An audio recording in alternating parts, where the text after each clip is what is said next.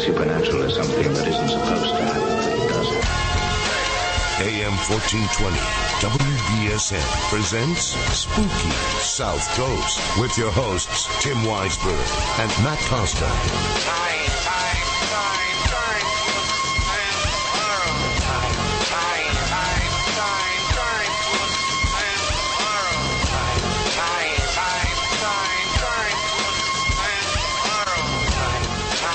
Good evening. Welcome to Spooky South Coast here on WBSM.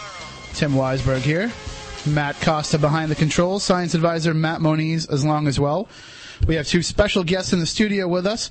We'll get to that a little bit later on because tonight we're going to talk to, in the first hour, Belinda Nash, who is, if you've been following this story in the news, this is the woman from Virginia Beach, Virginia, who helped clear the name of Grace Sherwood, tried and convicted for being a witch.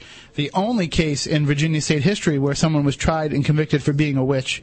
Back in the 1600s, Belinda has been fighting for quite a long time to clear Grace Sherwood's name, and this week they have that done. They actually got an informal pardon from the governor, and now they're in the process of erecting a statue in her honor. We'll get into all of that with Belinda in just a few minutes. And then in hour number 2, we're going to switch gears, and we're going to talk about something that we haven't talked about the last couple of weeks. We're going to talk about UFOs with Keith Kestner from the Cape and Islands Paranormal Research Society in advance of his open meeting lecture on the 28th of July. And also with him is Derek Bartlett, the president and founder of Capers. We'll talk about all the stuff they have going on right here in our own backyard. So, Matt, how are you? Good. How are you going to... Good. He doesn't turn his mic on because he doesn't talk. So he figures I don't really need to turn it on. And Matt Moniz and I will share a microphone for the time being. Now, you got in touch, Matt Moniz, with Tina Mattingly from Waverly Hills about that footage that you captured there. Why don't you tell everybody what her reaction was? Well, according to Tina, the footage that we got is the first video footage of an apparition, actually, that they've caught, other than what TAPS caught on their thermal imager. We are the only ones that actually have a video of an apparition in Waverly. And I know that that video is on our message board under the Share the Evidence section. So be sure to check that out at SpookySouthCoast.com. And I think we should go right to the phones here, Matt, because the phone is ringing. So let's see who this is. Good evening. You're on Spooky South Coast. How you doing? Good. This is Keith calling. I just wanted to call in for just a minute. Hi. We're out in Foster at a haunted mill site location. A group of myself and several other members from New England Anomalies Research. And so, for those unfamiliar, this is Keith Johnson. You might know him from television's Ghost Hunters and his frequent appearances here on Spooky South Coast. Keith, you're going to be with us next week in studio, right, to talk about New England vampires? Yes, indeed. I will be there. I cannot wait for that one. So now, I'm looking forward to it. Now, I'm at a haunted mill site out in the midst of the woods in Foster, Rhode Island. Mm-hmm. What are some of the reports that you've had from that location? Well, we're getting some activity tonight. It's Rhode Island's officially haunted mill site because it's listed on an 1885 census, but we've been getting some activity tonight pretty good. We've had two of our members had their shirt tails tugged. One of our members has seen, I don't know what it was, but it wasn't one of our group in the distance. There was no noise or anything, but she saw a couple of legs walking behind her, and then it darted behind a tree. So wow. We are getting a few things here, so I just wanted to call in and keep you posted here. Oh, thank you, and please call us at any point if anything else occurs. We'll have to talk about this, too, next week. Don't let me forget. Oh, we certainly will, and so things are going pretty hot and heavy here, and I just wanted to check in with you and say hi. Well, we thank you for that. And hello from all of our members here in New England Anomalies Research as well. Good hunting, Keith. Thank you very much. We need it tonight. All right, thanks. All right, we'll talk to you soon. All right, stay safe. Okay, bye-bye. Thanks. Bye-bye. That is Keith Johnson of New England Anomalies Research out in the field. A live report from out in the field. We have another call lined up here. The phone lines are lighting up. Good evening. You're on Spooky South Coast. Hey, Tim. How you doing? It's Theodore. Hey, how are you? All right. Yeah, I'm having a hard time getting you guys in tonight, but I just wanted to check in with you, make sure you guys are still out there. Oh, yeah, we're here. We're always here. Who you guys got lined up for tonight? We are talking to Belinda Nash, who helped clear the name of Grace Sherwood, an accused witch from Virginia. And we have Keith and Derek in from Capers. We're going to talk about UFOs. Matthew in there? He is here, of course. And Professor Moniz? Professor Moniz is here as well. I'm here. Man, because I'm trying to tune you guys in, and I got some, I don't know, I'm getting like Avril Lavigne, and I'm getting like all sorts of stuff that's just not Spooky South Coast, and I was just hoping you guys are out there. Well, you know what happens when you start putting the paranormal on the radio. All kinds of weird things happen. Yeah. Well, we thank you for checking in, and remember, if you can't hear us live, you can always check in the next day on SpookySouthCoast.com and on iTunes. Okay. And you'll be able to hear it that way as well. So no ghostly activity where you are, though? No, not yet. Okay, maybe later on. It's definitely going to get weird and paranormal by the end of the night, I'm sure. All right. All right, thank you very much, Theodore from Wareham, checking in. All right, so there you go. The phone's lighting up already here on Spooky South Coast. Well, we're going to take a quick break, and on the other side, we will have for you Belinda Nash, who will talk to us about the case of Grace Sherwood, about the way that they tried and convicted her of witchcraft way back in the 1600s, and then we will find out about the whole process of getting her pardoned. And in addition, Belinda has told us she has some exclusive information for us about whether or not Grace Sherwood is still around, so stay tuned.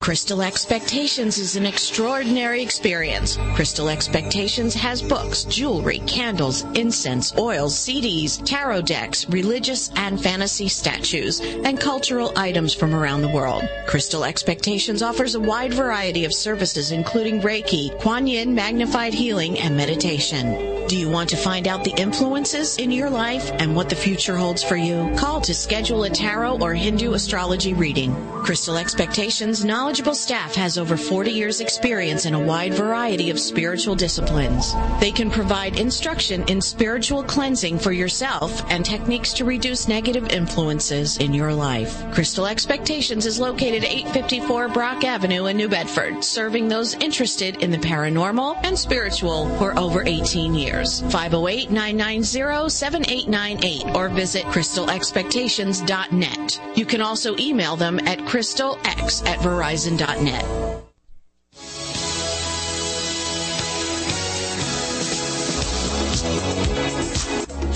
It's close to midnight. Something evil's lurking in the dark. Under the moonlight, you see a sight that almost stops your heart. You try to scream, but terror takes the sound. Welcome back into Spooky South Coast. And if you want to join in the conversation, 508-996-0500, 508-291-0500. And, of course, you just heard the spot for our new sponsor, Crystal Expectations, located on Brock Avenue in the south end of New Bedford. I had a chance to stop in there for the first time the other day, and really everything that you could need. It's definitely a place that you want to check out. I highly recommend it, and we're going to have them on as a guest in the future just so they can tell us a little bit about what they do there, because in addition to selling items that might be of interest to our listeners, they're also there for, to hear your story and to lead you in the right direction if you need help. So they do all kinds of readings and things like that. So check them out, Crystal Expectations on Brock Avenue in the south end. It's right on your way to the baseball field. So, and on the line we have our first guest of the evening. She is the volunteer director of the Ferry Plantation House in Virginia Beach, and she's going to talk to us about a very interesting case that you may not have heard about. Of course, here in Massachusetts, we hear all about the Salem witch trials, but we forget the fact that this took place other places as well. So Belinda Nash is our guest, and she's going to tell us about the only woman ever tried and convicted of witchcraft in the state of Virginia. How are you tonight, Belinda? Oh, just fine, thank you. And why don't you tell the listeners who might be unfamiliar just the basic story of who Grace Sherwood was and what she went through? Grace lived in the area called Pungo in Virginia Beach, and she was married, had 3 sons, but she knew a little too much for her own good. She helped others. She grew herbs. She was a healer, a midwife, and she was a friend to the children and the animals. And her father had left her 195 acres of prime land, and the neighbors were very jealous of this. And so this is where her problem began. They accused her of witchcraft. She worked the land. After her husband died, she didn't remarry, as most women did in the 1700s. And so she had powers, so they said, because no woman at that time would wear trousers to work the fields or use herbs to heal. And so they said she was in league with the devil. And, you hear these stories about, early America and some of these witchcraft factions and whether or not they were actually satanic in nature. But, I mean, it was actually kind of common for people to be accused of witchcraft if they were even the least bit out of the ordinary. It'd be enough to start getting the neighbors riled up. Well, and here, this was 12 years after your trials up there, and so it sort of had died down. But then when one neighbor's bull died, they said that Grace put a curse on the bull, and the cotton blighted, and so they said that she caused this to happen. Another lady miscarried her child, but Grace was a midwife, She may have come to her for help. Mm-hmm. Maybe she didn't take that help, but that brought the last trial to a head. Grace was taken to court 12 times and accused of witchcraft. And after Mrs. Hill miscarried her child, she beat Grace barbarously, the court records said. And so Grace took her to court and won. And her husband, Mr. Hill, demanded she be tried in the higher courts because if she were found guilty, she would have been hung. So it would have freed up this prime land and get rid of a so-called witch at the same time. Now, like you said, Grace worked the land herself. What would be the advantage to somebody making crops fail? I mean, were her crops surviving and thriving while others were failing, or was this something that happened throughout the entire Pungo area? Well, some of us are gardeners and others aren't. And that wet weather will kill any crop. But with proper drainage, you can look after it. Well, Grace was very smart. She was a woman that, being an only child, see, when you back up and know her whole history, being an only child, there were no sons in the family, so she helped her father in the field. And so she picked up all these things. Grace was not a witch, but, she was charged as such. And so, this past 7 years of the 23 years that I've done research on Grace have been to see justice for this woman. And how was it that you got interested in her tale? I mean, I'm sure living in that area and working, with the history of the area, you must have heard it. But what was it about her story that drew you in? Well, as many stories, the truth is not there. People add a little to it, and over a few months' time, when I first came to this country, I'm a Canadian, and when I first came here, I was interested in the history, and so many people told me about Witch Duck Point, and that, there was a trial back there. They had said many witches were drowned back there, and as I checked into it, no, that didn't happen. One witch, so-called witch, was tried back there, cross-bound, and dropped into the waters of the Lynnhaven, but she did survive. And so out of these many non-truth stories, I wanted to find out the exact story. So years went on, and I accumulated a lot of history. And so I felt, after 300 years, last Monday, July 10th, marked the 300th year, and I thought that she should have her name cleared. And so it happened. When was it that you actually tried to contact the governor and get this done? I mean, how long has this been in the works for? I found out, I checked into every state that had so-called witches in their trials. So it was many years of research, but it wasn't until the last 3 months that the papers were in the governor's hands. And so, because some states, vestries, which caused this to happen could change the fact, they could right the wrong, and then a magistrate in another state could clear the books, but in the state of Virginia, only the governor can pardon.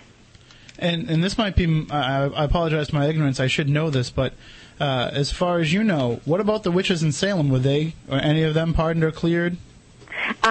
Yes, there was one that I know of, and that happened in the 90s. So this is something that it took a long time to get done, even in one of the more famous cases. So yeah. I can imagine what it must have been like, the initial reaction from the governor's office when you first contacted them about Grace Sherwood. Well, this had never been done before, and in the state of Virginia.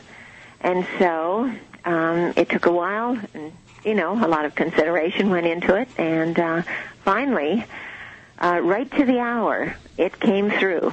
It was, she was prosecuted on July 10th at 10 o'clock.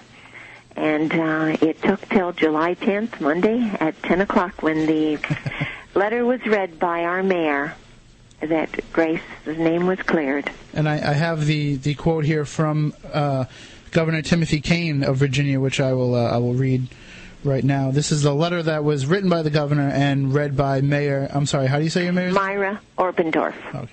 And Governor Kane wrote, I am pleased to officially restore the good name of Grace Sherwood.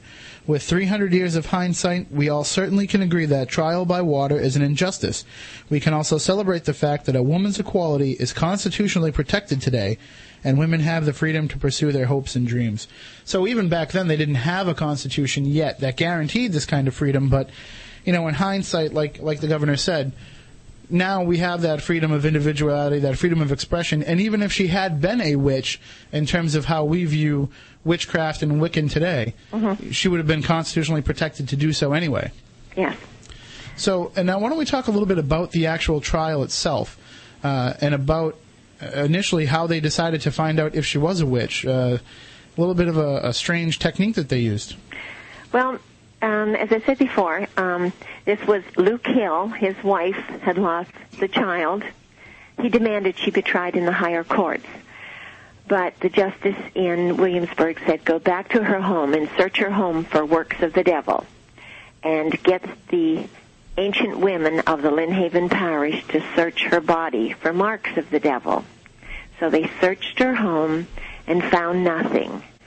And then the 5 ancient and knowing women, these are married, and knowing meant they knew the parts of a woman's body. So they searched Grace, and they found 2 moles. None of us have moles, do we? And so finding these 2 moles, this was proof that Grace was a witch. She was in league with the devil. And then we've heard, being around Salem, we've heard some of the different ways that they tested witches, and as the governor said in his statement, trial by water. So what exactly is that technique? Okay, she was taken to the shores of the Lynnhaven, rowed out 200 yards in a boat, crossbound. This was tied her right thumb to her left big toe and her left thumb to her right big toe, so that there's a cross fashion. And she was dropped into the water. She sank to the bottom. If she were to sink and drown, she would be innocent. If she were to float and swim, she was guilty. The pure water was casting out this evil spirit. Grace could swim. It's one of those damned if you do, damned if you don't situations. That's really. right. And like you said, she could swim and she was able to float, and so that pretty much made up everybody's minds for them. Yes. But there was a trial after that, right? A formal courtroom trial. Yes. They then took her in shackles, so the records say, back to the courthouse where she was imprisoned for an indefinite amount of time. It wasn't till, this happened in 1706, and it wasn't until 1714 that her property was given back to her for the payment of back taxes. So we don't really know, those exact records aren't there that say she was jailed for that whole time, but where was she? Apparently her sons were on Knott's Island with relatives. She had to pay back taxes for her land, so she wasn't on her land to be able to pay them each year. So we just have to presume she was jailed for the whole time. But once she did get out, her name was eventually, her name wasn't clear, but she was eventually released from jail. Yes. And she was able to go home and live out her life. Do you know through records or anything how her life was after that? I mean, was it like Lizzie Borden was here, where she had to live the rest of her life with people whispering about her behind her back? In the court records, and I've gone through them all, not one mention of another trial. 12 had come about over the years before her last trial in 1706, but not a whisper of one after. And so she lived out her life in Pungo till age 80.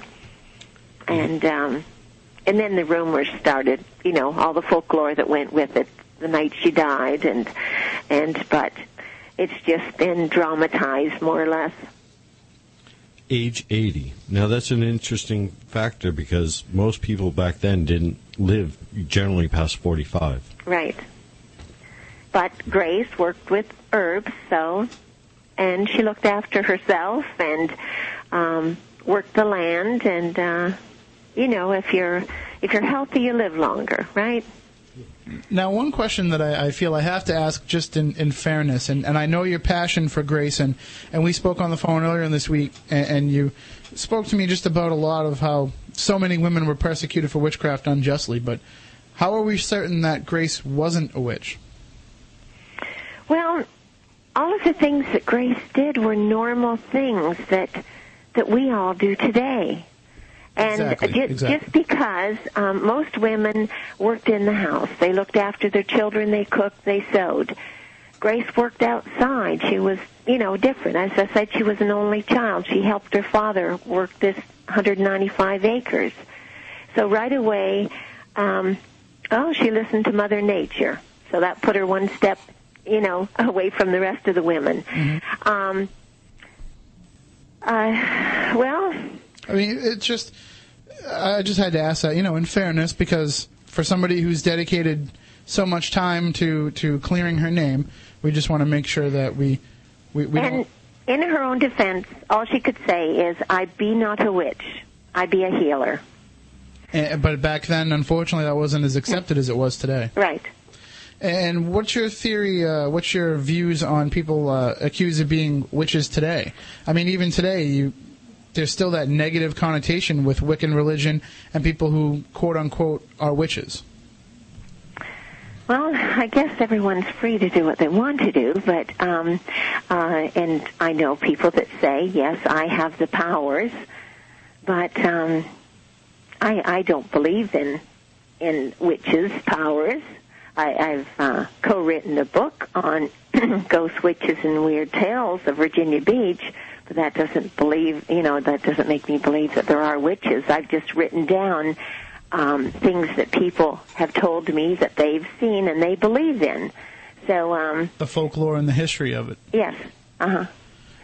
All right. Well, we are going to take a quick break, and on the other side, we will talk to Belinda about some of the paranormal happenings that are still going on today. So you want to stay tuned for that. And Belinda, nothing happening right now as we speak, right?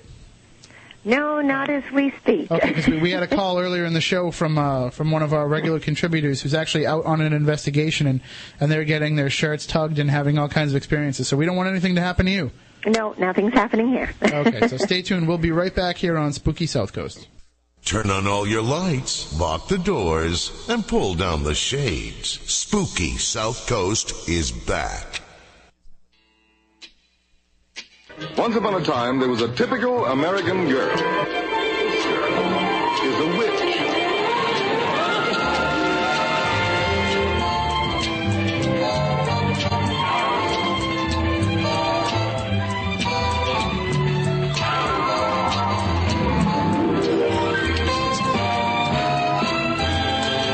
Must be the season of the witch. Must be the season of the witch, yeah. Must be the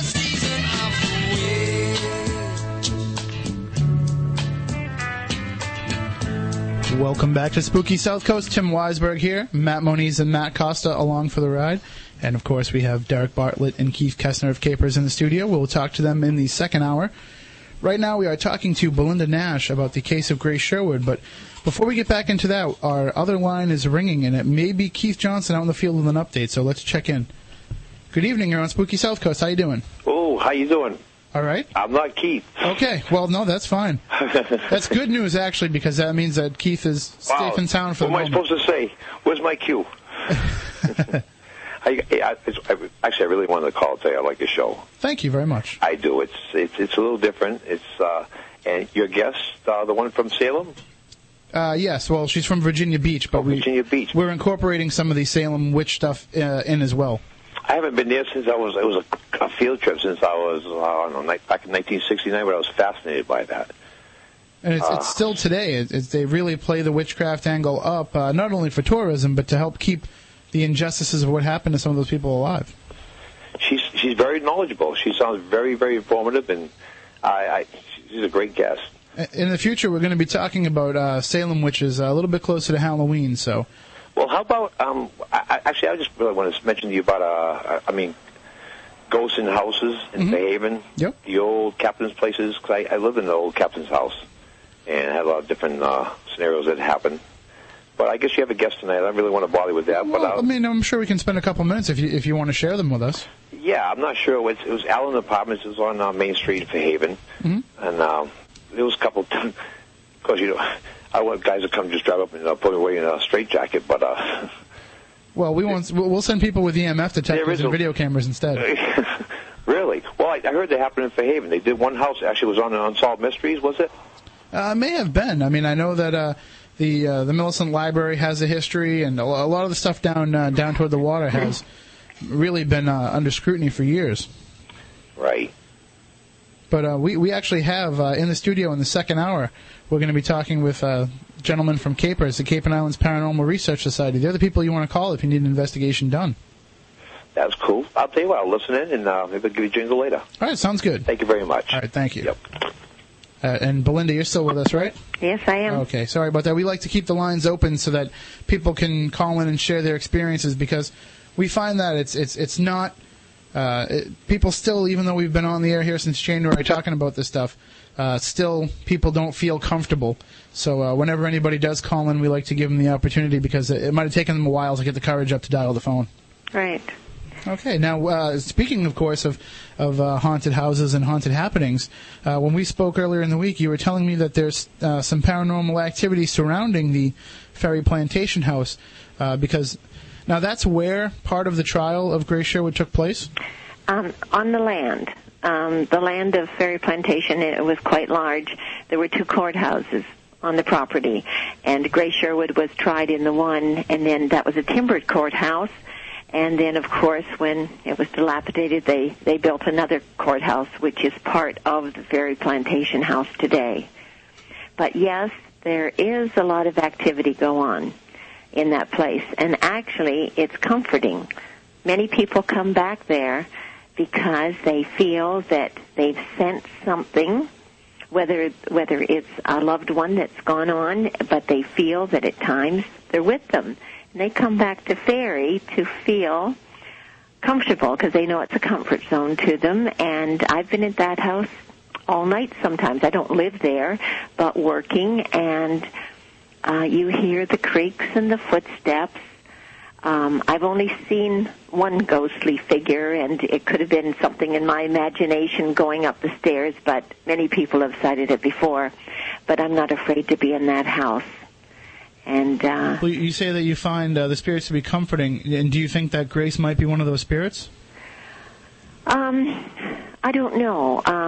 Some people have said that they've seen Grace, but see, other than the composite drawings of her, I really don't know what she looked like. Yeah, that's true. There's not a lot of drawings or imagery of her that survived. To have the sculptor make the statue of Grace, I sent him 5 artist drawings over the years. One is 150 years old, and so he put them all together and came up with a likeness of Grace. So that's what the statue will be like. And I heard doing a little research online, I found a lot of people refer to her as strikingly attractive. Oh, yes.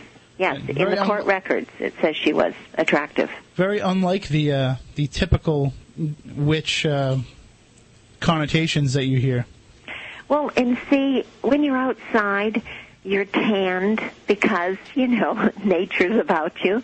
You're healthier. Women indoors were sickly looking. I mean, the smell of smoke constantly, breathing it in. That's tobacco country down there, right? Yes. But, from the wood fires, you see. Step back in time. Okay. Constant wood fires. So it was an unhealthy environment, but you know yourself, working outside, it's healthier for you.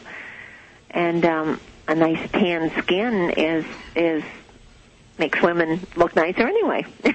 So. And now, getting back to some of these experiences that you've had down there, you said you've seen a spirit yourself. Yes, I believe it was. Yes. It was kind of like out of the corner of your eye type thing, or? Looking straight on at the staircase, and then I double-checked after I'd seen it. There were no window shutters open to make a shadow coming from outside go against the wall, but it just looked like something in the figure of a body was rising up the stairs and turning the corner. And I tell you, I grabbed my chest because now I've written down well over 70 stories of sightings at the place. And some of them I compare, and people will tell me exactly what they have on, and so I've come up with 11 likenesses of the same spirit, maybe, as you want to call it, roaming the house. But the day that I'd seen this, I just, it was my first experience, like, other than hearing the footsteps. Now, that could be anything.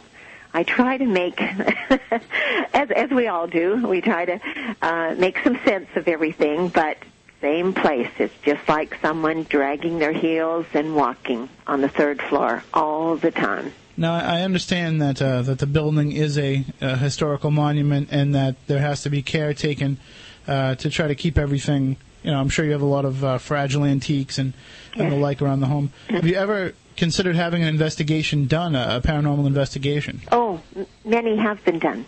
Oh, okay. Yes. Have they captured any kind of evidence that you know of? The last ones that had done it, since the trial was coming up last week, they had phoned me and they said, we've got some. Now, you told me what that machine was called, EP something? The EMF detector? Yeah. Mm-hmm. And they had gotten some voices on it. Not that the human ear could hear without the machine. The electronic voice phenomenon, EVP. Yeah. And so they said, we have to get with you so you can hear these voices. And names were being called and whatnot. And see, I haven't had time because of all of these reporters calling me. So I'm anxious to hear that because they said you'd be very surprised to hear what we'd found. Each time some come in with I'm not familiar with the equipment they use because I'm not into this, but... Well, if you tell us what it does, we can tell you what it's called. Okay. It showed heat detection or something. I was standing there beside the one man, and he had this thermometer that shone a red line to the window. The window was 60 degrees. The wall was 72. At the end of the bed where I knew someone had died, they didn't. 42 degrees. Explain that. Well, that's a thermal thermometer. It's uses an infrared beam to pick up temperature. And then the other thing that they used was something to detect energy. At the light switch on, they showed me, 2 little lights lit up at EMF, electronic magnetic frequency. Okay, and then up at the light bulb in an on position, there was 2 little lights lit up. And at the battery pack of his camera, again, at this 40-degree spot, the whole thing of lights lit up. Now, that was spooky. Sounds very active. Yes, they said there's a lot of activity on all 3 floors on either side of the house. There was activity going on that I didn't quite understand, but they knew what was going on, and so anyway, they write it all down, and so they're giving me a tape of these noises. But I know the voices they've heard. It's been told to me. I mean, 35 years ago, people came back about 6 years ago and told me that they had heard names being called in the house. And I know all of those names. They can describe, like, these are different people. It's not always the same person. And they'll describe the clothing they have on and where they are in the house, on the property. And so, you know, there must be some truth in this. Oh, but absolutely. it isn't scary, though. You know, it's, well, I don't know. A lot of times, though, it's only scary because it's unknown. That's what makes it scary. And if you know some of the history behind what went on there, and you know not only about what happened with, you know, the trial of Grace Sherwood, but just the history of the area overall. I mean, this is, you know, your relatives, your ancestors, and you have to feel comfortable around them. Yes, right. Even I'm no photographer at all, but with my digital camera, we had a professor out at the house doing some work at the house, and he needed pictures all over the house. And we have a fellow, he does the ghost walks at the beach, and he sells my books for me at the beach. So we came out to get some more books, and this professor's working away, and anything happened today, Belinda? No, nothing today. And the professor wants to take pictures of our antiques. Well, he brought 3 cameras with him. All 3 did not work. One, the shutter wouldn't open. Something else happened. And I said, I've got a video camera. We'll go around the house. And I had been using this for about 2 hours before. Couldn't get that video camera, like all within the same 15 minutes. I said, well, come on, let's go outside. I'll take pictures with my digital camera and print them for you. So we went outside, started to take pictures. And right when this fellow that does the ghost tours came by, I was taking a picture of fairies straight on. And then I went in the house to print it. There was a whole haze around the house as if it was tunneling in on the house. And now, is that strange? You know, he says, anything happening today, Belinda? No. I'm clicking the picture, and I didn't make this happen. I don't know enough about cameras to make anything happen with them. You were just inviting it in, and it took full advantage. Well, right. We're coming up on the news, Belinda. We're sorry to cut this short, but we will keep people up to date on the statue progress of getting the statue put up for Grace Sherwood on our website, SpookySouthCoast.com. We'll keep you up to date. And, of course, before we go into the second hour, we do have a call on the other line. We just want to check in case it's Keith Johnson. Okay. Good evening. You're on Spooky South Coast. Hi. Hi, how you doing? All right. Okay, I just wanted to tell you because I'm really the one who experienced it. I lived on Main and Union Street in Fairhaven, Captain Allen's apartment. I don't mean to cut you short here, but can I ask you a favor? Yeah, sure. We're up against the news break here at 11 o'clock. We have to go to the CBS News. Can we have you call back in the second hour to share this with us? All right away, or you want me to wait until your guest is finished? Why don't you give us a call at about 11:15, 11:20 or so? All right, no problem. All right, thank you very much. You're welcome. And Belinda, we thank you for joining us on a Saturday night, taking time out of your schedule after having to talk to just about every news outlet in the world the last couple days. Yes. Anyways, I've enjoyed it. Oh, and please keep us up to date. You have my email. Let us know the progress of the statue, and we will talk about this case more in the future, I'm sure. Okay, thank you very much. Thank you. All right, bye-bye. Bye-bye. That is Belinda Nash, the volunteer director of the Ferry Plantation House in Virginia Beach, and the woman who almost single-handedly helped get the name of Grace Sherwood cleared, the only woman tried and convicted of being a witch in the state of Virginia. Or is Virginia a Commonwealth? I think they're a Commonwealth, but it doesn't matter. She still got her name cleared. And we are coming up, as I said, on the news. In the second hour, we will talk to Keith Kessner of the Cape and Islands Paranormal Research Society about his upcoming open meeting lecture 2 weeks, July 28th, talking about UFOs. And it's going to be an interactive presentation, so he needs all of you to come out there and share your beliefs and your experiences. And, of course, we'll also talk to you about your experiences with the paranormal in the second hour as well. So, as I told that woman, feel free to call us in 508-996-0500, 508-291-0500. And, of course, you can reach us all week long on our website, SpookySouthCoast.com. We have the message board there. You can email us, spookycrew@SpookySouthCoast.com. We may have the prototype design of the first Spooky South Coast T-shirt ready as well for all the people that keep bothering us about it. I don't know why. I really don't. So we've saved you the trouble of having our faces on it, and we've come up with a pretty simplistic design that we may have available to you by the end of the week. So stay tuned for that. Again, I don't know why. I guess the Salvation Army could always use a couple more T-shirts on the rack. So stay tuned here. We'll be right back after the CBS News with more of Spooky South Coast.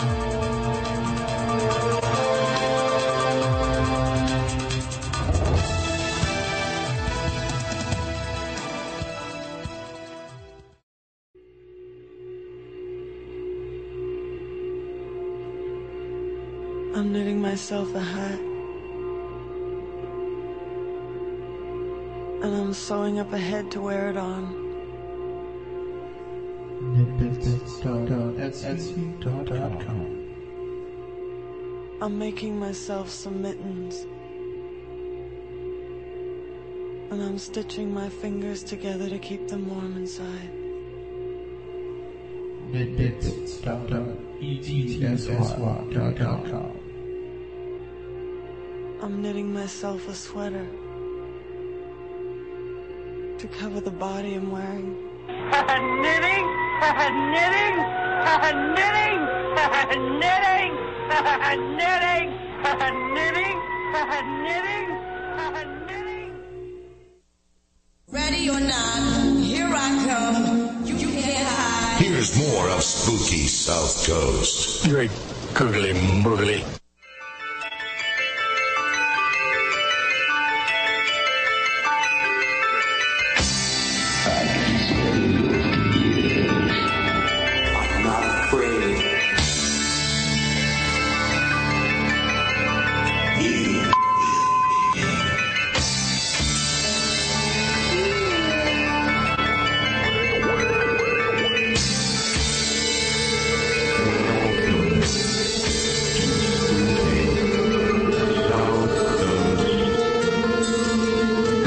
Supernatural is something that isn't supposed to happen, but it does happen.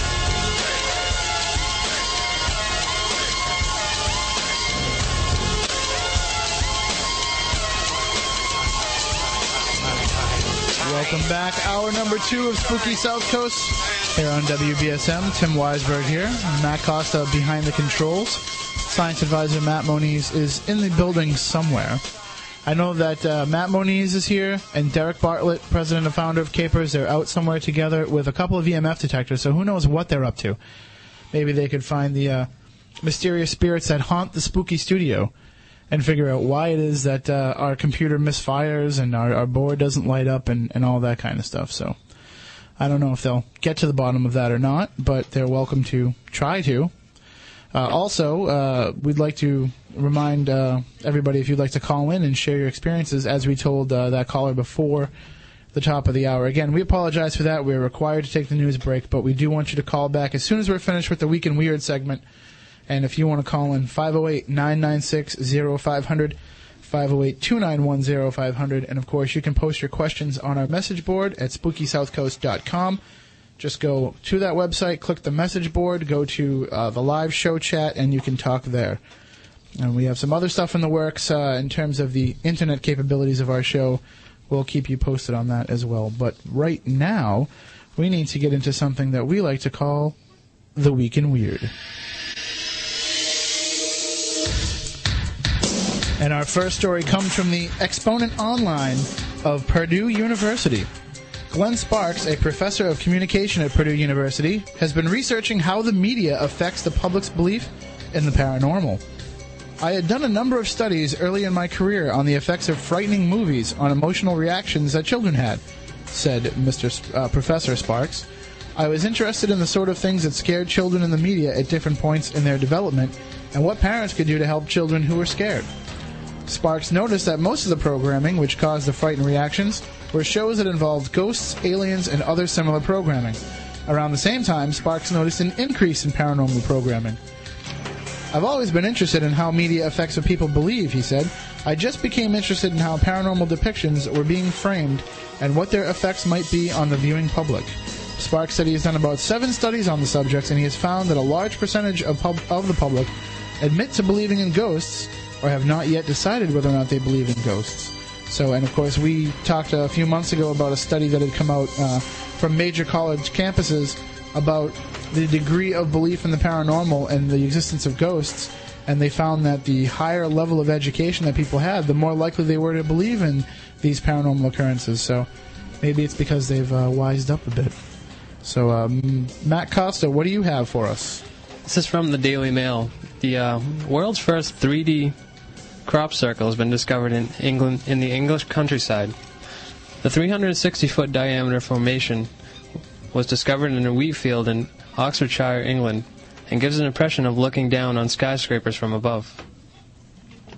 Steve Alexander, a crop circle photographer of more than 15 years, says, quote, it's the first of its kind, and it's a very powerful thing to look at.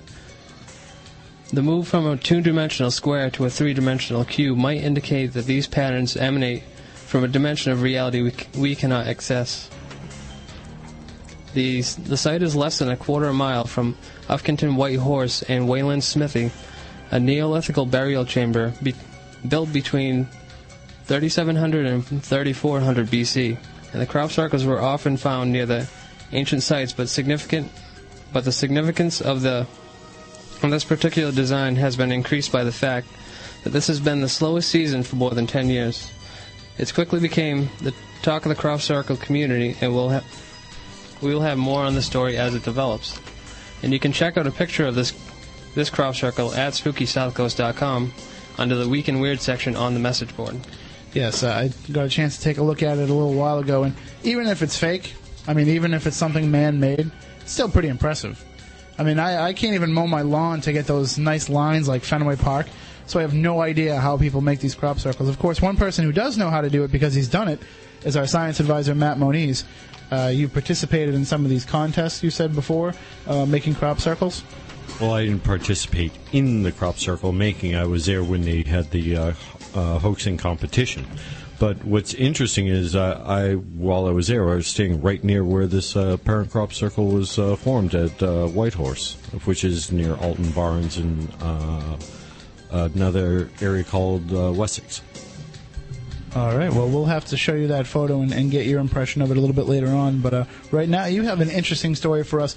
Last week, we reported about a gentleman who was in an accident and had all of his brain cells pretty much severed, and then they had regenerated themselves. And so now we have a story about somebody that couldn't quite do that. So he had a medical team help him regain some of his brain functions, and Matt Moniz is going to tell us about that right now. Yeah, this comes to us from BBC News.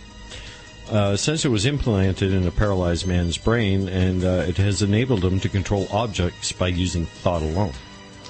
The experimental setup allowed the man who has no limb movement at all to open email, play a computer game, and pinch a prosthetic's hand's fingers. Matthew Nagel was left paralyzed from the neck down and confined to a wheelchair after a knife attack in 2001. He was the first patient to try out the brain sensor. A team of scientists inserted the device, called a neuromotor prosthesis, or NMP, into the area of the brain known as the motor cortex, which is responsible for voluntary movement. The NMP compromises an internal sensor that detects brain cell activity and external processes that convert the activity of the brain into signals that can be recognized by a computer. Although the patient's spinal cord had been severed for over 3 years by the time of the trial, the scientists found that the brain cell activity, or neural firing patterns, persisted in the patient's motor cortex.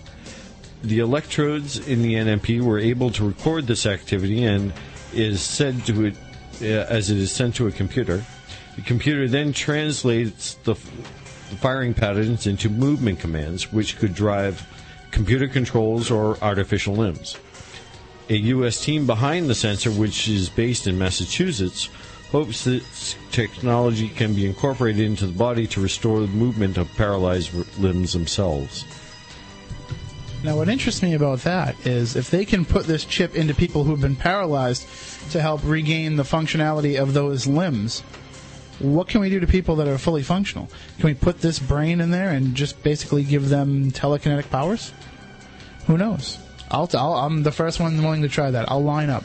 Put the chip in my brain. I don't care. Matt Costa, you have a very interesting story for us about, well, hopefully not about our friend Justin. So why don't you share that with everybody? I did think of Justin when I found this. When you told me about it, I wasn't sure if it was him or not. So why don't we tell everybody about it? A Morrisville, Vermont teenager who broke into a tomb and used a hacksaw to cut the head off a corpse was sentenced Wednesday afternoon to 1 to 7 years in prison. 18-year-old Nicholas Bucklew pleaded guilty in a district court to a felony charge of intentionally removing or injuring a tombstone and a felony charge of intentionally disinterring and carrying away the remains of a human body. On April 8, 2005, Bucklew went into a cemetery in Morrisville, Vermont, and broke into a tomb, opened the lid of a casket, cut the head off the corpse. Then he wrapped the head in a plastic bag and took it home. Bucklew told witnesses he intended to leave the severed head out and then would bleach it and turn the skull into a bong. No, I don't know what a bong is. I have no idea. I'm not sure what it is. Yeah, either. we wouldn't know. It sounds like some sort of smoking paraphernalia or something like that. I did some research, and apparently this type of pipe is used to smoke marijuana. People smoke marijuana? I don't know. It's new to me. A real pothead? It's new to me, pothead. I like that. That's pretty good.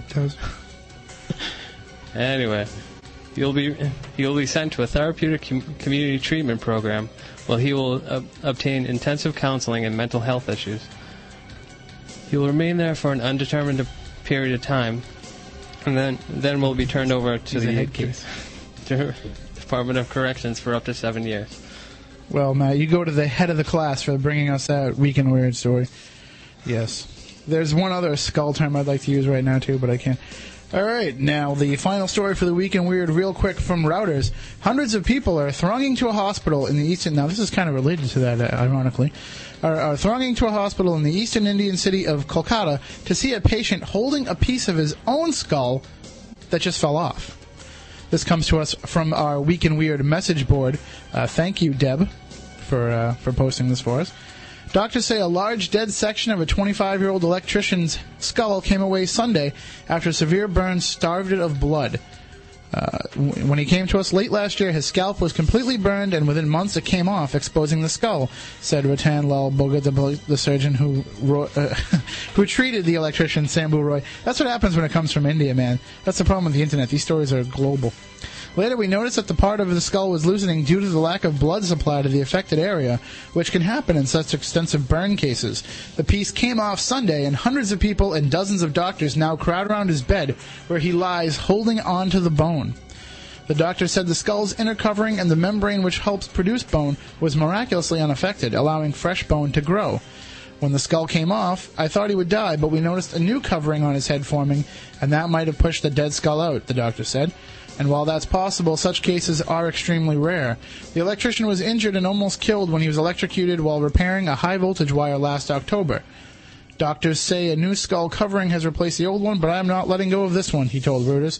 He intends to keep his prized possession for life and not hand it over to the hospital when he leaves. My skull has made me famous, he says. So, hey, that's using your head.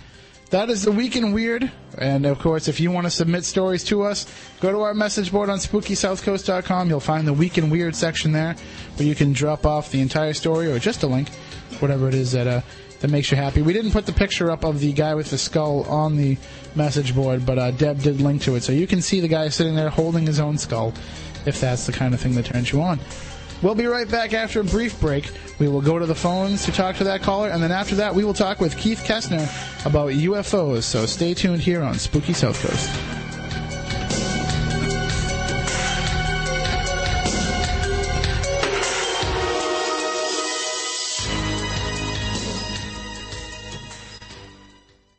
Beaming from the studios of AM 1420 WBSM into the night and beyond. Here's more of Spooky South Coast.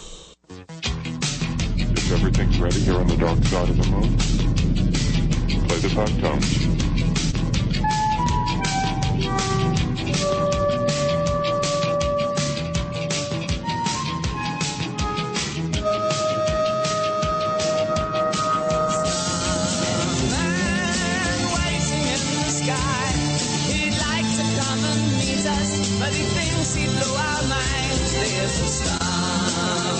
The now world-famous work of the silent assassin, Matt Costa. Wow. All I'm thinking is just what you're going to learn when you actually start going to school for this stuff. I know. So you excited about that? Should we tell the Spooky South Coast audience that you're going to school to learn this stuff? Sure. All right. So it's kind of funny because just the stuff he's been able to figure out already, who knows what he's capable of. World domination. They can give me way too much credit. Way too much credit. I don't know. You know what? I'll tell you what. We'll do this because we have this kind of power. We'll do this. Just wait till my face is on a T-shirt. No, well, we're working on that. But what I want everybody to do out there is if you enjoy the work of the silent assassin, he's going to kill me for this. If you enjoy his work and you like the bumpers and the theme songs and all that stuff that he's created, drop him an email at spookycrew@spookysouthcoast.com, or you can go to him directly, matt@spookysouthcoast.com. Let him know what you think. Boost his ego a little bit because he deserves it. He does a great job, and he won't take the credit for it. So, and, of course, that bumper was all about UFOs, which we will get into in just a minute with Keith Kessner of Capers. But first, let's go to the phones.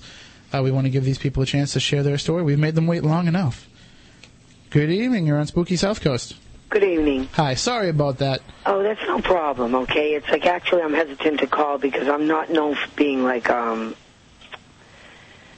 unintelligent or silly about things. I'm pretty sensible most times, well, inconsistently. Anyway, I did live in Captain Allen's apartment. Okay, I lived there for probably 4 years. And I'm going to tell you the things that I experienced. Oh, and I might add right here that the weird stories aren't that weird. You know that a lot of us, that it's electricity. The guy that was electrocuted, we only use like 10% of our brains. It's like people who are telekinetic probably use more. And neurotransmitters, synapses, it's like I can understand that. That makes sense. That makes perfect sense, actually.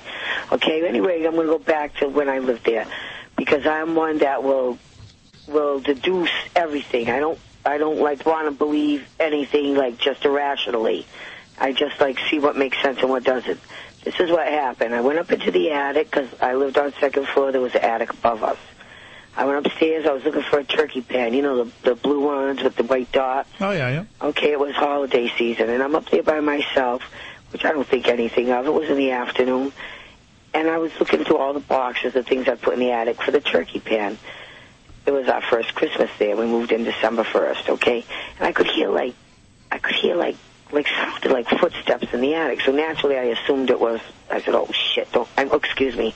I said, oh, don't tell me we have mice or squirrels or something in the walls. But I could hear it, and I had like a weird feeling. There's somebody up here, so I called out. Nobody. I just had that feeling. And I looked. So I started walking down the stairs, and all of a sudden I had the door that leads right into my apartment because you enter the attic from my apartment. I'm walking downstairs, and I felt this like ice cold rush, like when a kid messes with you and runs past you. And the door slammed in front of me. So I just opened it, and I just thought nothing of it. So I just made sure, because the door latched well, I made sure that it wasn't drafts or anything, and then I forgot about it. Then one night I was in bed. This probably was about a few weeks later. I was in bed, and I heard the sound. We had those glass cabinets in the pantry, glass doors, and I heard like a sound. I knew they were closed. I always latched them. I got up to see what happened. It was a glass. It was like a shot glass, and those don't break easy. They could be pretty lethal. But the doors were wide open for no reason. You got to be pretty drunk to break them too. Trust me on that one. Oh, believe me, I wasn't hammered. I know. No, but I'm just saying from my experience. I've broken a few myself. They're lethal. You could kill a customer with those if they messed with you. They don't break easily. The fact is, it was just sitting there on the floor with the doors wide open. There was no reason for it. Didn't think about anything about that either. just thought maybe I had left it open and it fell out, because I'm not one to just, believe that. Mm-hmm. So I would keep checking the door that led up to the attic, and I always made sure it was closed, but I would find it open constantly, and so I thought, well, maybe drafts or whatever. And then one time, right, it was like Christmas time. We had a fireplace. I had like the lights all around the fireplace, those little cheap lights. I never felt malevolence or anything like that, and I didn't want to believe it was like I ended up calling whoever it was or whatever it was Al. My cats always knew. They'd just sit there and like meow Animals in front of that sense door. the The cats knew. Sometimes they'd sit looking up into the fireplace, which was where the chimney went up through the attic. But it wasn't even that so much. This was it. I was the Christmas lights around the fireplace. I had them plugged in. They went out. So I'm not rich. I started checking every light to make sure it wasn't like one loose light. And I couldn't find what was wrong. So I unplugged the lights and I went into the pantry I was cooking. I went to the pantry. I come back out and the lights are lit. And I knew it was unplugged. I checked the plug. It was unplugged. I figured if he could do that, he could clean house. It didn't happen, but I called him Al anyway. And he was I could feel him around not all the time, but every so often. I had a neighbor across the hall who could also feel him. Like he said that one time he was sleeping and he thought it was a cat jumped on the bed, but it wasn't. It was just like that feeling. It's just a feeling. And I just tried to alleviate every possibility. Well, absolutely. But the kicker was when I was moving, 4 years later, I had a fish that was in like one of those big snifters, like the kind they put on pianos to take tips. A great big snifter. And I had like one fish in it, in the water, and it was on the table. The room was empty except for the table. It was on by the window. And I came home, and it was sitting in the middle of the floor. Not a drop of water around it. And like my beau works in Norton, so I knew his hours. I knew he wasn't home. I called anyway, and I said, hey, have you been home? Did you move the fish bowl in the middle of the floor? Nobody could have gotten in my house, okay? And like if the cat had knocked it over, it would have spilled. It wouldn't be in the center of a room, just sitting there like it was placed there. Not a drop spilled around it, and it was just inexplicable. I feel if I can't explain anything, I feel so stupid even telling anybody this, because I try not to even tell people this. No, you should never feel stupid. But I can't deny it, because I tried to eliminate every possibility before I felt it. Boy, the lights were lit and I saw the plug unplugged. You can't just look at yourself and say, that it's not there. It didn't happen. Mm-hmm. It just simply happened. That's what we're here for, so you can share these with us, and we don't judge. I don't know. I just call him Al, and if he could light the lights, I think I could have trained him to clean house, which never happened either. No, that doesn't work. No, I know, but I do have to say this. Let them do what they want to do. I would feel his presence. It was like it didn't bother me in the least, because like I said, I felt no malevolence or anything evil or anything like that. Just messing with you in little ways, kind of. Well, I mean, if you're going to be open, maybe like the ghost of Mr. Belvedere will come and he can do all that stuff for you. You know what I mean? Are you Josh? How are you? No. I mean, Don't trifle with me, young man. No, because I'm very serious about this. I'm sorry. It's like. No, we're serious about it as well. Well, I don't think it's so spooky. The music you play shouldn't be spooky. There are inexplicable things. Well, because we're not trying to make it, it's spooky South Coast, but we're trying to make people feel comfortable sharing their experiences so that that what happened to you isn't, it isn't unique. It isn't just something that only happens to you. It happens to other people because, it is real and it is legitimate and it's okay. And I have no explanation, just as UFOs. I don't know if they're extraterrestrial in actuality. I certainly think that there is a phenomenon somewhere worth investigating. Not everybody can be full of malarkey. But that's what we're here for. However, I don't believe in anything. A lot of things are possible. Some are highly improbable, but I don't count anything out. I try to keep my mind open so people can drop things into it. Exactly. But I sift through what I, maintain and what I do not. I just don't want to look like a damn fool, because I'm not, and I was very hesitant to call. And if it hadn't happened to me, I would have called. No, you should never feel hesitant to call and share your experience with us, because we have people who... Well, that's the only experience I can actually say that I've had. Well, but you're lucky to have had that. Some people go through their whole lives and never... You think so? Yeah, absolutely. Because now you have a greater understanding of, of what's going on, and it opens up different beliefs for you now. When there are things that you can't explain... Well, belief is a strong word. I know there are inexplicable things. There's no doubt in my mind. It's like when I was a little kid, I used to say, and this sounds stupid, but I'd say, I see air, because I would always, feel like I could see, not really, like shadows almost, not all the time, maybe but auras feel things, other things around me.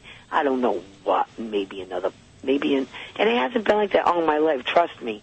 I'm not like that. I'm very, very skeptical about everything. Well, I really am. I keep my mind open, but I try to alleviate every other possibility before I draw a conclusion. You would make an excellent paranormal investigator. Oh, you think? Absolutely, because that's the way you have to approach it. You have to eliminate, as the saying goes, when you look at everything that's known, all that's left is the unknown, right?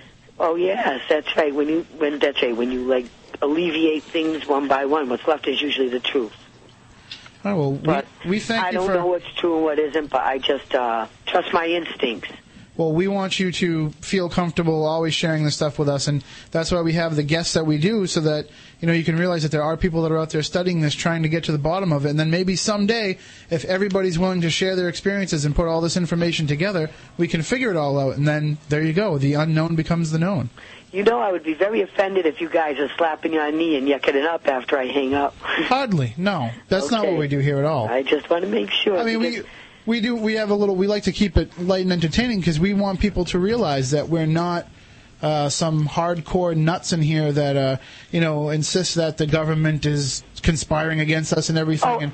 And, I think they know more than they admit, absolutely. Well, absolutely, but we're just here to try to make this everyday regular conversation so that people can feel comfortable sharing their experiences because we want to know ourselves. We've had our own experiences and we want to get to the bottom of it. Well, if you can find an entity that can clean house, you can just send them here, okay? Absolutely. Good night. Absolutely. Thank you very much. All right, we're going to take a quick break, and on the other side we will get into UFOs with Keith Kessner of the Cape and Islands Paranormal Research Society. Their open meeting is coming up on July 28th. If you'd like to visit with them, hear what Keith has to say, and he wants to hear what you have to say about UFOs. So check out their website, capers.com, CAIPRS.com, and we'll be right back here on Spooky South Coast. Don't look now, but Spooky South Coast is creeping up behind you right after this. There's a touch of madness around here.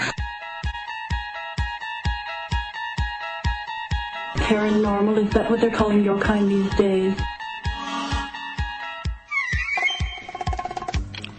Welcome back into Spooky South Coast. Will be broadcast. Yes, it will. Right here on WBSM and, of course, online at SpookySouthCoast.com.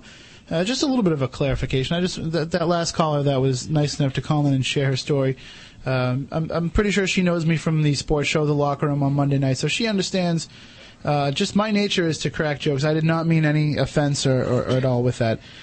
We try to keep the conversation, a little bit light and a little bit free and easy, just so that nobody tunes in the radio and says, "Oh, it sounds like a bunch of nuts on the radio here." We want people to accept this as regular, everyday conversation. So, and of course, for us, it is regular, everyday conversation. Sometimes it's all we talk about, and that's when you start getting borderline nuts. So. We will talk about UFOs right now with our special guest who was nice enough to come into the studio. We made him wait all this time. Keith Kessner, the lead investigator for the Cape and Islands Paranormal Research Society, and along with him is Derek Bartlett, the founder and president of Capers as well.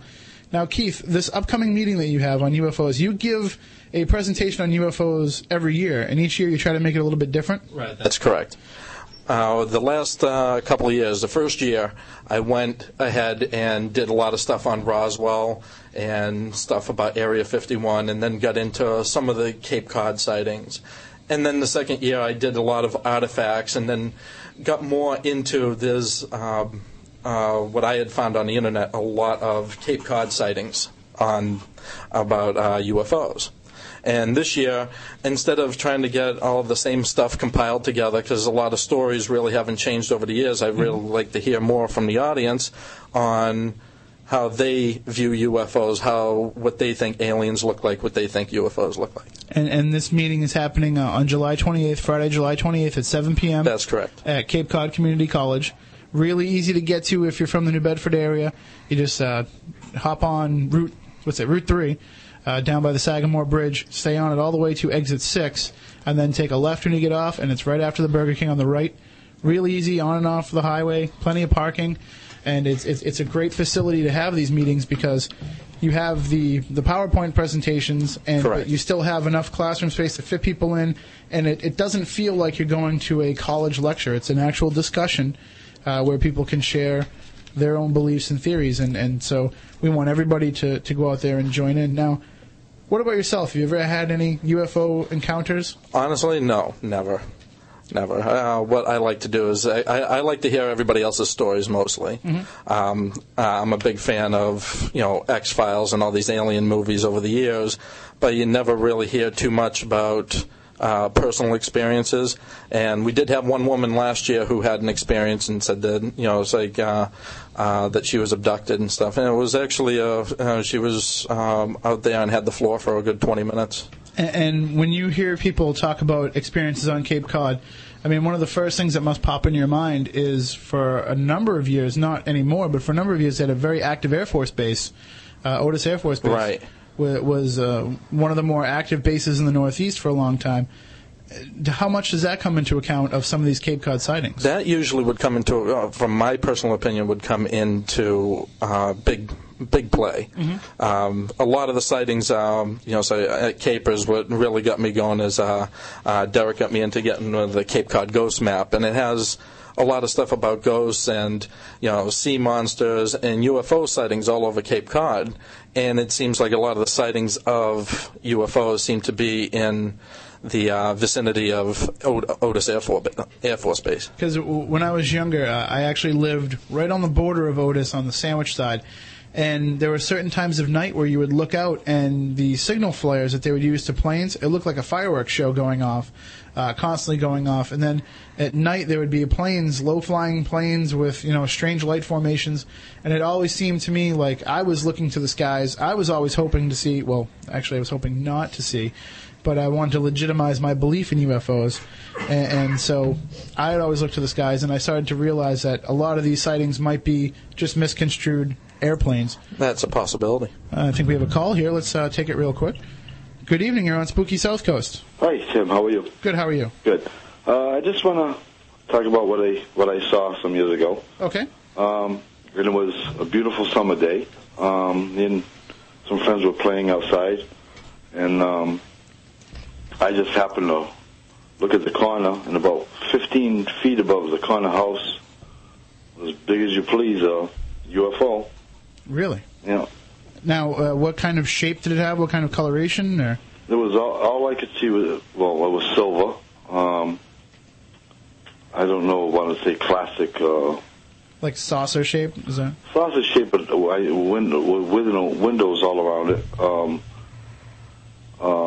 I don't want to say smoke windows, but it looked like just thick plexiglass. They weren't transparent. You couldn't see through them. No, not at all. And it was about 15 feet above the house, above a three tenement house. And did it just hover there? Did it move? It was just around? hovering there. But I just had noticed it, and it was hovering there. And I called one of the friends I was playing with. I says, look. And he says, oh, that's some kind of new helicopter or airplane or whatever. And he continued running what we was doing. This was 67. I was about 12. Mm-hmm. And I started walking towards the corner. I wanted to see this, closer. And the closer I got, finally I was right up to the corner looking up. And it was awful close to the house. I'd say about 15 feet above it. And could you see the propulsion system at all? Was there smoke coming from it? Or nothing. Absolutely nothing. So it seemed to be... It looked underneath. I didn't see anything. It just looked flat. In other words, I didn't see any circles or any kind of propulsion system at all. And how long did it stick around for? Well, when I walked to the corner, when I did get to the corner, I was looking up. I started going closer. I wanted to, get to it. Just the corner of that house, and that's when it started moving, I'd say, east. And I just kept watching, nothing else I could do, and it crossed the street. And which town was this in? New Bedford, right down. It was on the corner of Christian Avenue and Potomska Street. Because I know that there are a long history of UFO sightings in Dartmouth along the coastline, so, I mean, that would kind of play right into that same area. No, this was a beautiful summer's day, clear as a bell. There was no, this wasn't a weather balloon, it was a saucer, and it just, after that, it just went towards the east, and it started going slowly, and I just kept watching it. I ran down the street just watching it, and it was like a shot. It was gone. I'm sorry, sir. Did you tell us what time of year it was approximately?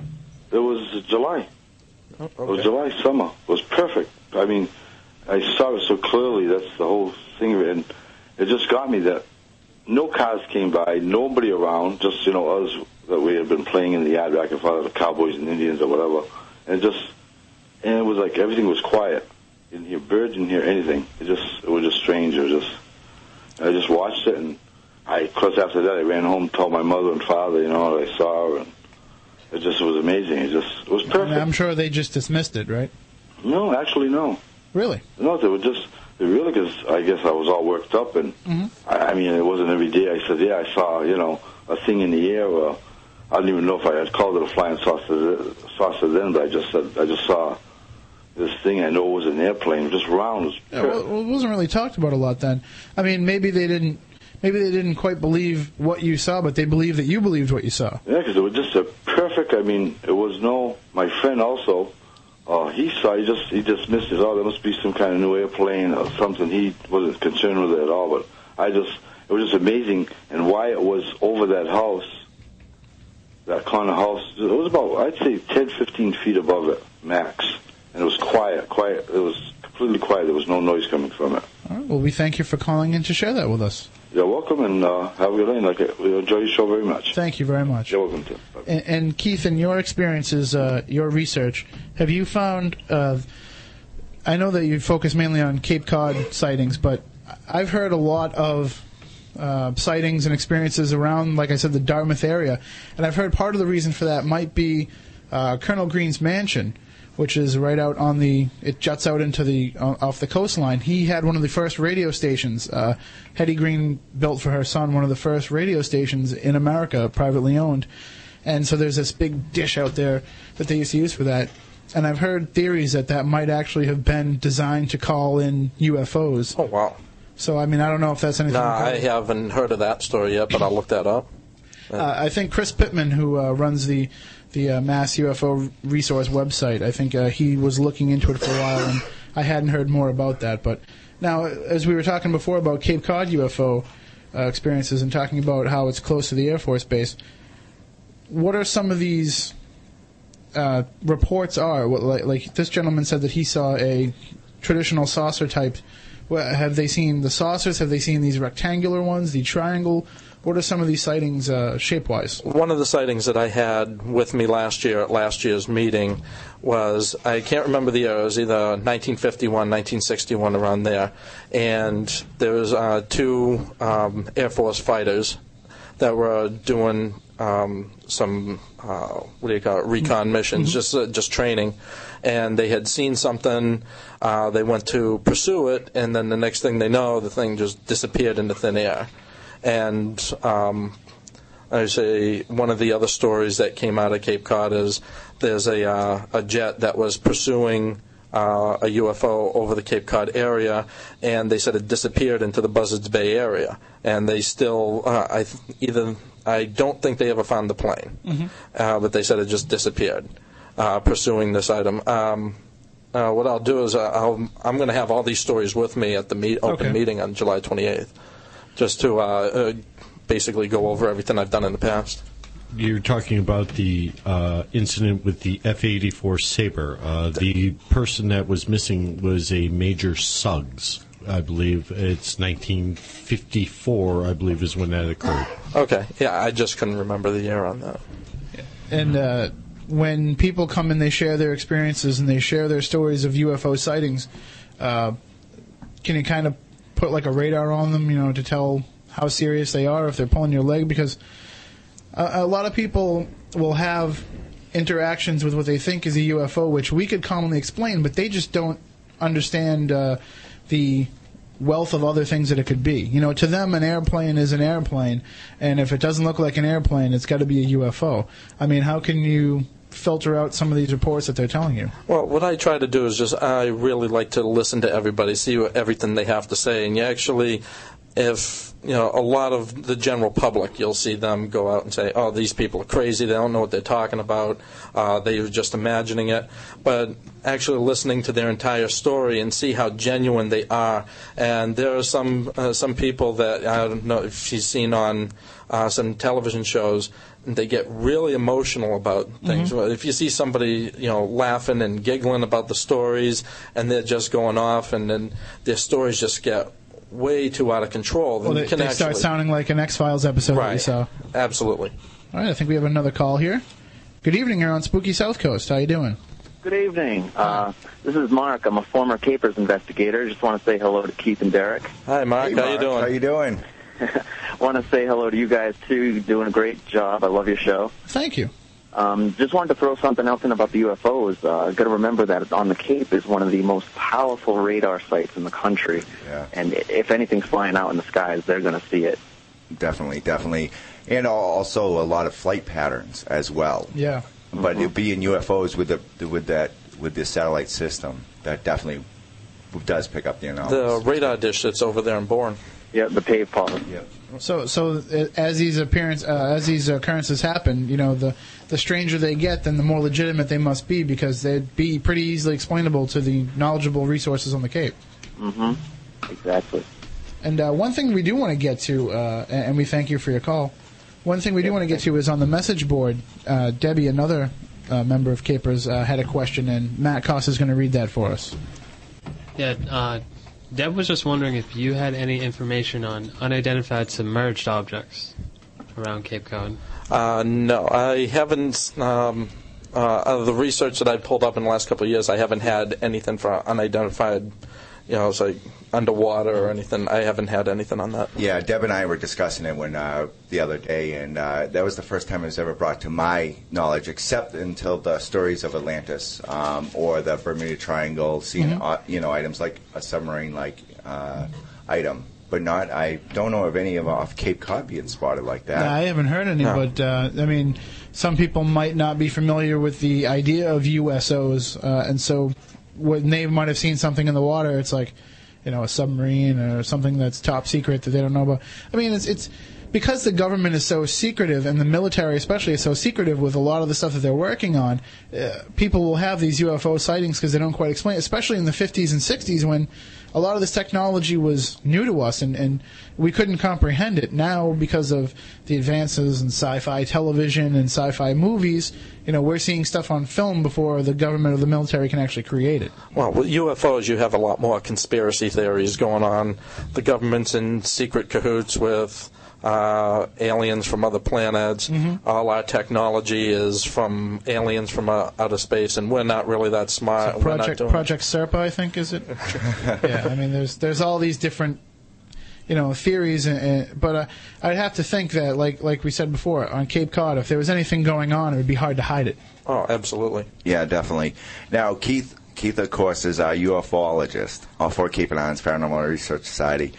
Me personally, I don't believe in UFOs. You should. No, I shouldn't, actually. But I had seen something weird in the sky that I couldn't explain as a child over in Lakeville, over Long Pond. It hovered, it went around. It was probably a good half mile to a mile up, so we saw basically a big light hover and then jet to the left, faster than a plane. It went out of sight as fast as it could. It was actually fishing at night. Couldn't explain it. Now, Keith comes with reports and everything like this for us. He does our database for Cape and Islands Paranormal Research Society. And some of the stories he does get, he does receive, I tend to start to believe them. And I'm very skeptical, you know, when it comes to that. And I'm skeptical about, skeptical believer, as I like to say. You know, skeptic first, rule out everything humanly possible. What's left over, if I can't explain it, then there's some truth behind something. last year during last year's meeting, I think 3 weeks before the presentation that I did, there was a report on Fox 25 News about, let's say, some Mexican jet fighters saw lights in the sky and they were pursuing them, and all of a sudden they disappeared. And then it's like within a week or 2 weeks, you had meteorologists saying on the news, "Oh, those were just lightning balls. That was nothing." And it's like lightning balls on a clear sky, and it's kind of hard to believe that everybody goes to debunk it right away and tries not to look into it. The conspiracy machine gets rolling pretty early. I mean, before the reports even hit the public anymore, there's already a cover-up in place. So you can find out all about this stuff and more and share your own UFO experiences, such as that caller did, by attending the Capers Open Meeting at Cape Cod Community College on Friday, July 28th at 7 p.m. Make sure you leave early because now the Cape traffic is going to be heading over the bridge, so you want to get a good head start, and then you'll have a chance to meet with Keith and Derek and some of the other investigators from Capers and talk to them about what it is that they do. Maybe you'll want to join. Maybe you'll want to sign up and go out on some investigations. Maybe you'll want to do some research work for them. I know that they've started up a new EVP division as well. We have just a few minutes, Derek, but why don't you tell us about some of the stuff that Capers is working on? Okay. We've actually just been contacted by Barnstable County to do one of their facility buildings, alleged reporting of hauntings. That's just one of the things coming down the pipeline, as well as a few restaurants that have been contacted us. Right now we're working with a Historical Society in Yarmouth, putting together a ghost book that's going to be coming out in October. Of course, if you haven't been to the website, and you plug it so many times. Of course, capers.com. That we run a haunted history tour, walking tour in Barnstable Village, and our next walking tour is August 4th.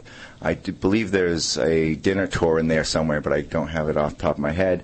And it's open to anybody to come, and private tours are more than welcome. And we have had paranormal events happen on the tour, but I'm not going to promise you anything. Oh, absolutely, yeah. The paranormal is very fickle. You start telling people, you're not going to believe what happens when you come on this tour, and then nothing happens. And then you stop making that promise, and all hell breaks loose. So I actually talked to the woman, Erica Frost, who runs the tours on the Queen Mary, and she says pretty much they can almost guarantee it because so much activity does happen on that ship. But you're talking about a confined area anyway there, so if you want to check out some of these tours and some of the stuff that's coming up, go to their website, capers.com. That's CAIPRS.com. And, of course, you can always find links to it posted all over SpookySouthCoast.com. Now, coming up next week, we talked about it a little bit at the beginning of the show when he called in from that investigation. I hope everything went okay. Keith Johnson from New England Anomalies Research and also the demonologist for the Atlantic Paranormal Society is going to join us. He'll be live in the studio with us to talk about New England vampire legends, some of the Draculas right here on the South Coast even. So if you want to check out that show, be sure to go to the message board all week long and let us know some of these stories that you've heard, because I know Keith's in the process of compiling a lot of this information. So if you've heard about vampires, I know Onset has a rich vampire history because there used to be a book at the library, and I don't know what happened to it, so I tried to find it and I couldn't. So maybe you want to go to our website, go to our message board, and let us know. But we will talk about that next week. We'd like to thank all of our guests from tonight, Belinda Nash, Keith Kessner, and Derek Bartlett, both of Capers. Thank you very much. Hey, anytime. Our door is always open. We welcome you. We welcome your thoughts and insights. So for Matt Costa, for Matt Moniz, I'm Tim Weisberg. We want you all to stay spooktacular, everybody. Rest assured, listener, that my time here has not been easy, and what you have just heard was not fiction. Although, in many a desperate moment, I most certainly wish it had been. It's over for now, it seems. Or at least, until yesterday begins again. Tomorrow.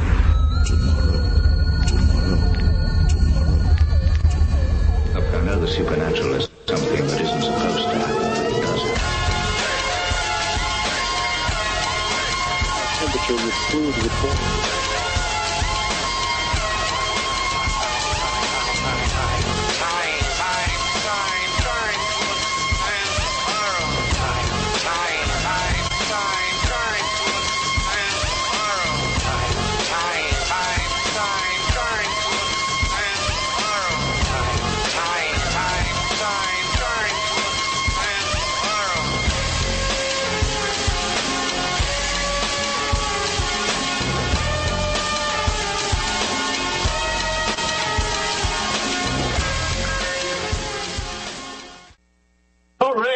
show, you hoser.